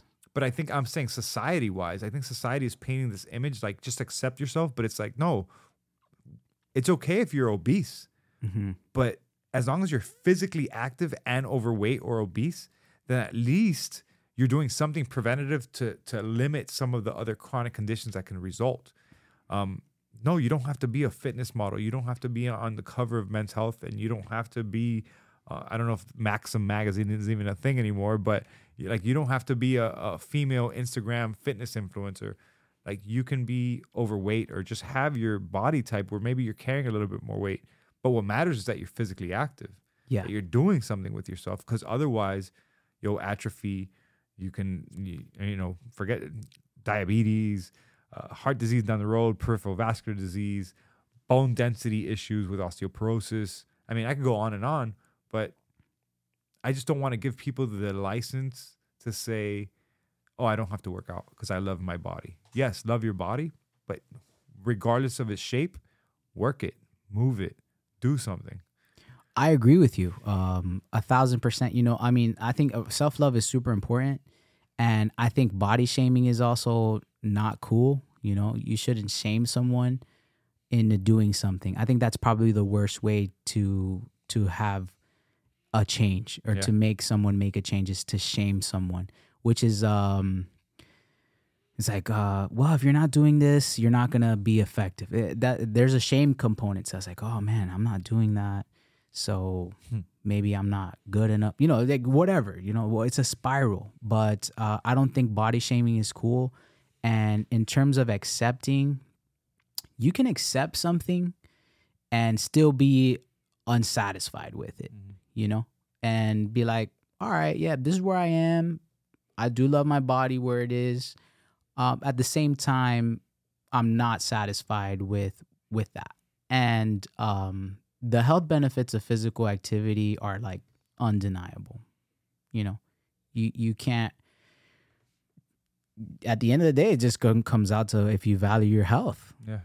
If you value your health or not. I think body shaming and all those things are kind of like a barrier for sure. But to give someone an excuse to like not exercise, I don't think anyone should exercise regardless of anything. Avoiding exercise is just a bad idea. Avoiding any physical activity is a bad idea. And I'll say that to anyone, even if they're experiencing body shaming issues, because as a physical therapist, that's my job, is to, help someone become mobile, become physically active and embrace that part and use that as a tool to combat other things. So if I encounter someone that has body shaming issues, first of all, I'm gonna need a team. I'm gonna need you, Adrian, to come and address that, right? That's a psychological issue. Of course. I need Adrian to come in and address body shaming. And Or like body image distortion. Body image distortion. Yeah. Or body, disorders or anything like that. We need to address that through care. And then you need to educate them and encourage them to engage in meaningful and joyful physical activity. It's got to feel good, bro. Yeah, not go run. Just run and suffer. Run. Hey, you're obese. Go run or you're going to die. No, that's not the way. It's just not the way. So it's physical activity is undeniable. Can you imagine just like not moving? Nah. I can because I see it. Like when you have a patient who's had a stroke or you had a brain injury, you get compromised mobility. You can't move. You can't. Dude, we take it for granted. Oh, yeah. To get up and walk and go take a piss, or get yourself a cup of water, or just like switch positions. Yeah. People don't realize it until they do suffer an injury. Unfortunately, I'm not saying everybody, but a lot of people don't realize like how tough it is. They have no idea. Yeah. But once you can't move something, once even any part of your body is pinned or just not functional, all of a sudden you're like, oh, this is important. Yeah, 100%, dude. I think about that like if I go on a run or if I go on a walk, it's like, fuck, like I don't want to do this right now, but like I'm thinking about whoever I'm treating, like this person would literally give an insurmountable amount of anything to be able to walk and take these steps. Yeah. So, bro, like if you're not doing physical activity, you're doing a disservice to yourself. You're not valuing your health, even if, even if those factors exist in terms of like body shaming. Yeah. And I think that I've read some things about using those things like a physique or something to drive, your physical activity, which is cool. I mean, everybody want to be sexy, that's, you look good, you feel good. It raises your confidence a lot. But the truth is, man, if you just switch, if you focus on the health, if you show them the health benefits of how much disease you're preventing just by being physically active or reducing the risk or combating depression, those are significant enough. Like, but I feel like people don't have that long-term vision, man. They don't know though. Man, we only do the best we can with what we know. If someone truly knew the benefits of physical activity, I don't know that anyone would. I'm going to argue. I mean, I hear you 100%. I hear you. But I just want to say that people just lack that long-term vision, or they don't. I'm not sure if it's just a lack of discipline or lack of desire, or just, I don't know if it's lack of education. I feel like there's so much education out there. I don't think it's that. I think we know that you need physical activity to prevent these diseases. I just think people don't see it until it's too late because they don't have the long-term vision. And because maybe they see it as a punishment because they've been taught that. And because they're not doing things that are enjoyable to themselves, right? Because if I enjoy HIIT, fine. But if you put me in a Zumba class, I might not enjoy the Zumba class, right? Yeah. Or before I wasn't enjoying yoga because I didn't understand it. And now I'm really saying, oh, wow, there's breath work. Oh, wow, this hold, I was doing it wrong before. Now I feel the stretch where it should be. Right. Oh, wow, this is causing some different adaptations. Oh, I'm seeing a little bit more range here because I've been doing this consistently. Mm-hmm. But it's not like I know I need to stretch. I know it's going to help me, but it's also like, damn, I kind of don't like doing it, so I don't want to, so I won't do it. So it's like it's a bag of shit, man. Yeah, dog, 100%. But that's why I love what I do, because it's a pleasure to help people find some consistent movement that they just enjoy and can participate in. You're right. there's plenty of education, and education alone and information alone is not enough to drive a change. Yeah. Can't be. It's not. Where I think people run into, it's like you like it because you tried it. You know you like it. You tried it. You know, but maybe someone who's untrained, never exercised before, doesn't know what HIIT even means, bro. So it's like, I think there's a guidance piece. You know, so many people, man, it's weird for us because, you know, we live active lifestyles. You're constantly in the gym. You know, we spend time together by shooting hoops or whatever, or, you know, we're walking somewhere. That's the lifestyle we live. But so many people don't live that lifestyle. They don't know it exists or how to do it. So take a person, I don't know, a 40-year-old person who's like never stepped foot in a gym. They go to the doctor. They got, you know, diabetes or something. And the doctor's going to tell them, hey, you got to exercise. You got to exercise, dude, or change your diet. And there's like, okay. Yeah, that's it. That's the information that they get at that point. You need to exercise, change your diet. And they know that already. And it's a blank, it's a script that's so broad that they don't even know what to do with it. So many people know that that's likely going to be the answer that they receive, that it's like dreadful to hear it. It's like, oh, damn, I got to exercise. You're telling me I got to exercise and change my diet? Fuck, I reached that point. And they just don't know how, bro. They don't know how. Like, how do you start doing anything? Not only that, like when you walk into a gym, I'm very familiar with the gym, and there's still times where I walk in and I'm like, damn, there's a lot going on right now, bro. It's 6 a.m. and these people, everybody's like energized and moving around, and let me just get into my zone. So many here. factors, man. Yeah. So many factors. So us as healthcare practitioners and me as a physical therapist, it allows me to spend time with people, and I can really like find out what the barriers are. What do you know about exercise? You know, what do you know about it? Yeah, I know it's like important. You know, like, they give you the general info, but they don't know how to fit it in their lives or in their daily routine, or they don't know that maybe just going for a walk for 30 minutes is a good way to start. They don't have that, and they think maybe they got to go to the gym every day, 6 all or nothing type stuff, because that's what they see. You know, when you go on Instagram, you see people who are doing crazy workout routines, and maybe now you associate working out with that. But it doesn't have to be at that level. You know, it can maybe get to that level if you wanted it to, but it doesn't have to start that way. And so what advice would you give to that 40-year-old person who's sedentary, who gets the news like, hey, you're diabetic, or you're on the verge of becoming diabetic, and they just say, they get that script that says you need to work out, you need to improve your diet. What are actionable steps that person should take? That's a good question, man.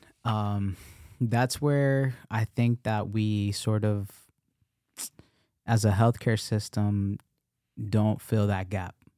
We don't fill that gap. Personal trainers are amazing, right? Because, you know, they help people exercise. They motivate them. They make a plan for them.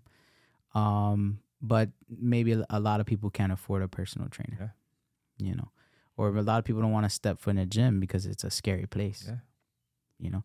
So it's really hard. I would say the best way to get people going is just to get them to walk.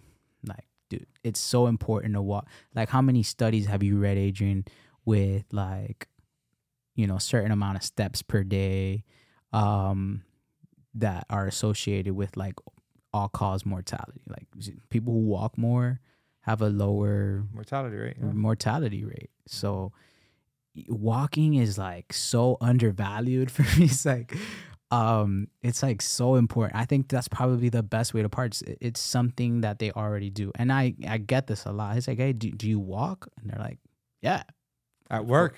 Yeah, of course I walk. Oh, yeah. I'm always fucking, you know, I'm always walking. On my feet. Yeah. I'm always on my feet, bro. I work here, I walk there.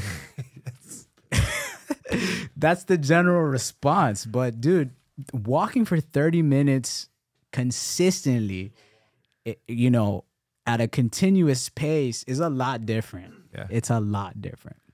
So, and maybe you don't even have to start 30. I don't have 30 minutes. All right, well, maybe you have 10 minutes. You know, you can walk 10 minutes in the morning. 10 minutes 10 during minutes lunch, at night. 10 minutes at night. Yeah. For break it up. sure. For sure. So you want to accumulate, you want to build on physical activity, you know, or what's something that you really, really enjoy? Like, you don't have to call it physical activity or exercise. Like, oh, I like, whatever, walking on the beach, or I like to golf, or, you know, I like Gardening. Yeah. Gardening. So, bro, gardening is great. Go ahead and garden. How much are you gardening? You know? Oh, I don't garden as much because like I got pain or here or whatever. Dude, go ahead and garden. Like, garden for like 2 hours tomorrow, whatever. Just promote physical activities is encouraging. And then if you can, I mean, I'm in a position where I can provide some advice, some real advice, and I can spend time with the person. So I'm a trained wellness coach. I paid a course to learn about wellness, and that has helped me so much in getting people to spark a change. It has to come from them, you know. It's got to come from the inside. Like, it's got to be tied to what they value, what they inspire to be, you know. What, like, I can't just be like, all right, here's a plan. You know, you're going to walk 30 minutes 5 times a day, 5 times a week. After that, you're going to stretch for 20 minutes. Yeah. They look at it, they're like, it's overwhelming, dude. Yeah. How am I going to fit this in my life? So, it's really important, even for personal trainers, to like really dive in and ask questions and be interrogative and curious about this person that's in front of you and what their barriers are for exercise and how you can help them get started in a way that's feasible, number one, and enjoyable. And that's how you start, man. That's what I would advise. To doctors and stuff, man, doctors don't get a lot of training on exercise or on nutrition. And, man, they know so much. Like, doctors get so much education in a short amount of time. I'm kind of glad that they don't, because, I mean, their heads would explode. I know so many physicians. I respect physicians so much. Generally, they all care. You know, most of them really want to see an impact, make an impact in their patient's life, but they can't hit all the aspects. They can't. Like, It's too much to cover in a 15 to 20 minute slot that they're allotted by the insurance company. I'm going to teach this person to exercise, and then I'm going to teach them to eat right. Then I'm going to talk to them about sleep hygiene. And I'm going to look at the cholesterol and and analyze their labs. Yeah, no. In 15 minutes? No way. No way. It's not even possible. So Possible. I think this is why interdisciplinary team, like creating a network. I asked you yesterday, Adrian, do you take rehab clients? Because I need your help. I can't do it all. None of us can do it all. No doctors, no trainers, no one can do it all. I think those professions exist for specific reasons, and they have a lot to offer people. RDs, nutritionists, personal trainers, therapists, everyone's got to work together. And I think that's a big problem in healthcare, is that no one likes to talk. And everybody's working in silos. Everybody's working individually on their own little Individually. islands. But it goes back to the system itself and how it's insurance driven, and it's a paper, what do you call it? Paper service system. And so what happens is, that's it. I deliver the care to you, and then that's it. You're not my responsibility anymore. You're out the door, and I'm seeing the next patient. I'm not thinking, damn, I got to contact the dietitian, et cetera. Going back to what you were saying, I actually did I wrote a couple of papers on the power of the prescription for exercise.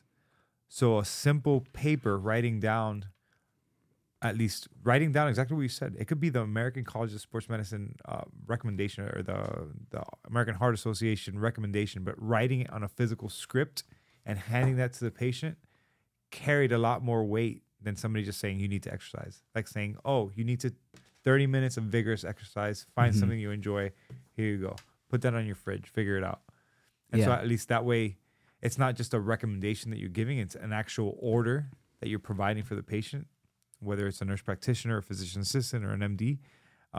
And that itself was very influential in the outcomes in terms of those patients who were receiving that script. Yeah. Because they just need that authority figure sometimes to say, hey, you need to do this. Yeah. Find a way that's enjoyable for you, but you need to do it. Yeah. It's a plan. Yeah. You know, you're giving them a plan where they don't have to think about it as much. But exercise, the effects of exercise are slow. You know, that's the truth. You know, you're not gonna like. They're not a magic pill. You know, it's work, it's gritty, but it's a holistic way, a truly holistic way to make a change in your health. So sometimes, man, it's like, oh, dog, I've been walking every day or whatever, or you know, I'm still not losing weight, or you know, I still got pain. It's a slow process. So for it to be sustainable, the person really has to decide to exercise. You know, if you can give them a plan all they want, but at a certain point, they're going to lose interest in it because it didn't come from them. Yeah, they have to have buy-in for sure. Yeah, they gotta. It can't be the person's wife saying, hey, my husband needs exercise. Can you tell him to exercise? They hate that. Yeah. And the same thing here. First of all, none of us like to be told what to do. Nobody, especially males. And you know, hell, I don't like that. You know, I don't like anyone to be like, you need to go do this. Yeah. Yeah, right away you become resistant. For sure. You want to push it away. Yeah. So, I probably encouraging people is probably the best way, and having them make a plan. Hey, let's sit down and let's write this plan. You write it. Yeah. What do you want to do? I want to walk. All right, cool. How many times? 2. For how long? 15 minutes. Okay, write it down. Yeah. You just ask them a question. You're just asking open-ended questions and guiding them to make a plan.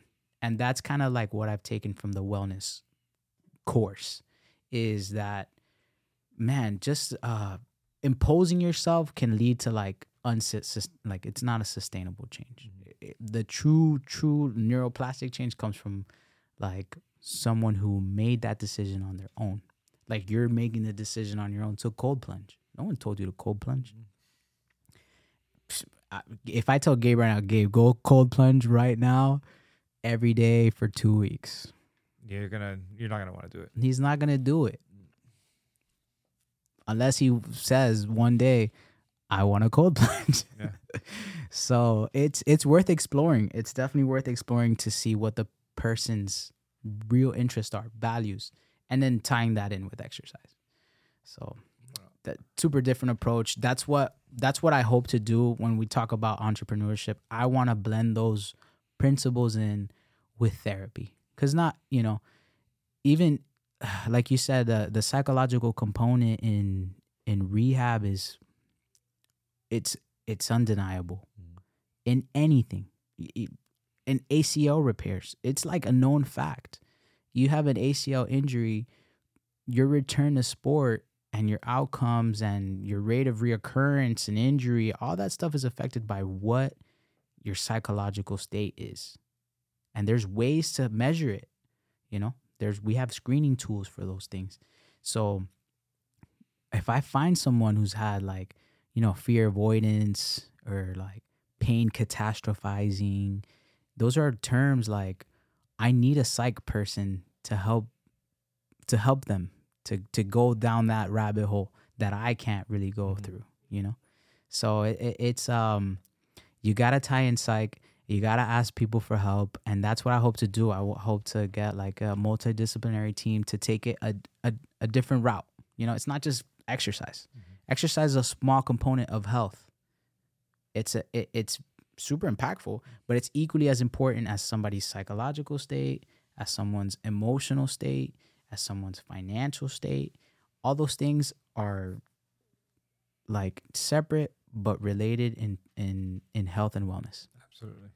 So you gotta take the biopsychosocial model, man. That's where I really, really appreciate what we get to do, and that's what I hope to bring in my future, my practice. Well, I can tell you this, Klaus, is that it sounds like it's already, like, it's all in your head already, and all it is putting it into action. And I can promise you this, just listening to you, the passion that you bring, the education that you have, your professionalism, and the fact that you care so much, it's already going to be successful. Now, numbers wise, what success means, that's up to you, right? But It is. I promise you, if the measure of success is the impact that you're going to have on people, forget about it.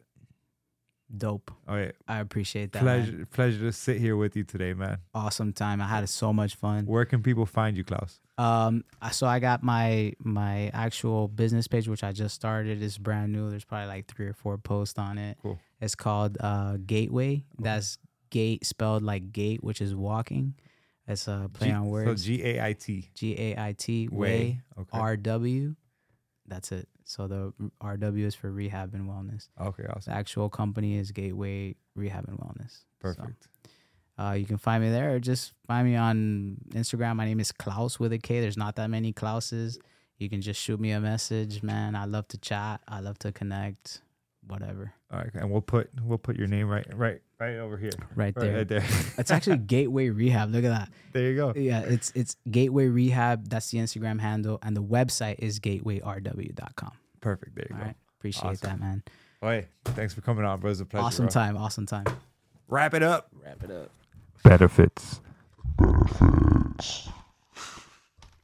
Bro, how much time was that? I Probably feel like 2 that hours. flew 150. Yeah, it was like 2 hours. Wow. Doesn't feel like it though. at all. At all. We covered like 20 topics. So crazy. It was awesome to see both of you guys ping pong. Oh yeah. Yeah. Just the whole like terminology, knowledge points that you both have come across, have in common, ran through your practice. I learned a lot. Yeah. Yeah. I learned a lot. This What'd you learn, podcast. bro? Just out of curiosity. I mean, bro, what is it? Oh, hypertrophy. Hypertrophy. Just Yeah, like muscle the building. extensivity in that. Yeah. Building muscle. Building muscle. How it's completely different from everybody. How you can't necessarily write up a prescription of success for you, No, it's just like I can for you. It's individualized. It's individualized. Dude, that so much shit. I was just like, Grab a quick photo. You have that camera work? yeah. Oh, please. Hey, throw on the headphones so we look like we're just having regular. fun. I was gonna do it mid podcast, but I don't want it to go in the audio. No, you're good. And then we'll do it with the phone too, so I can post on IG. So we're just Pretend like we're just having a conversation. benefits. Benefits. I don't know how we even I started. with hate that. benefits, bro. You know how many people have offered me a job and try to yeah, but the benefits are really great.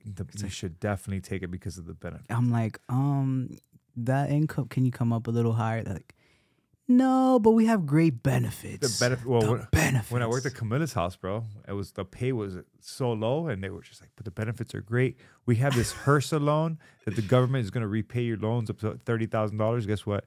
When I applied for the HRSA loan, the government was like, "Sorry, we ran out of money." Insane, dude. Benefits are so trash. Oh, Don't stop talking. Oh, about don't it. stop talking. so- But yeah, dude, it's like the only benefit that I really, really like and miss. I don't have benefits anymore. I'm a per diem therapist and I do my own stuff now. So the only benefit that I miss is paid time off. That is the best benefit. PTO. PTO. Yeah. You talk about PTO, now you got my attention. Otherwise, Let's get one of us. Go ahead. Otherwise- get one of us both looking here, and otherwise, like health insurance and stuff, dude, like, yeah, you get some like cost reduction. But if you buy insurance on the market, it's really not that much more expensive for the amount of money that you're leaving on the table. So, sorry. go ahead. Are we good? All right, Yeah. so turn around.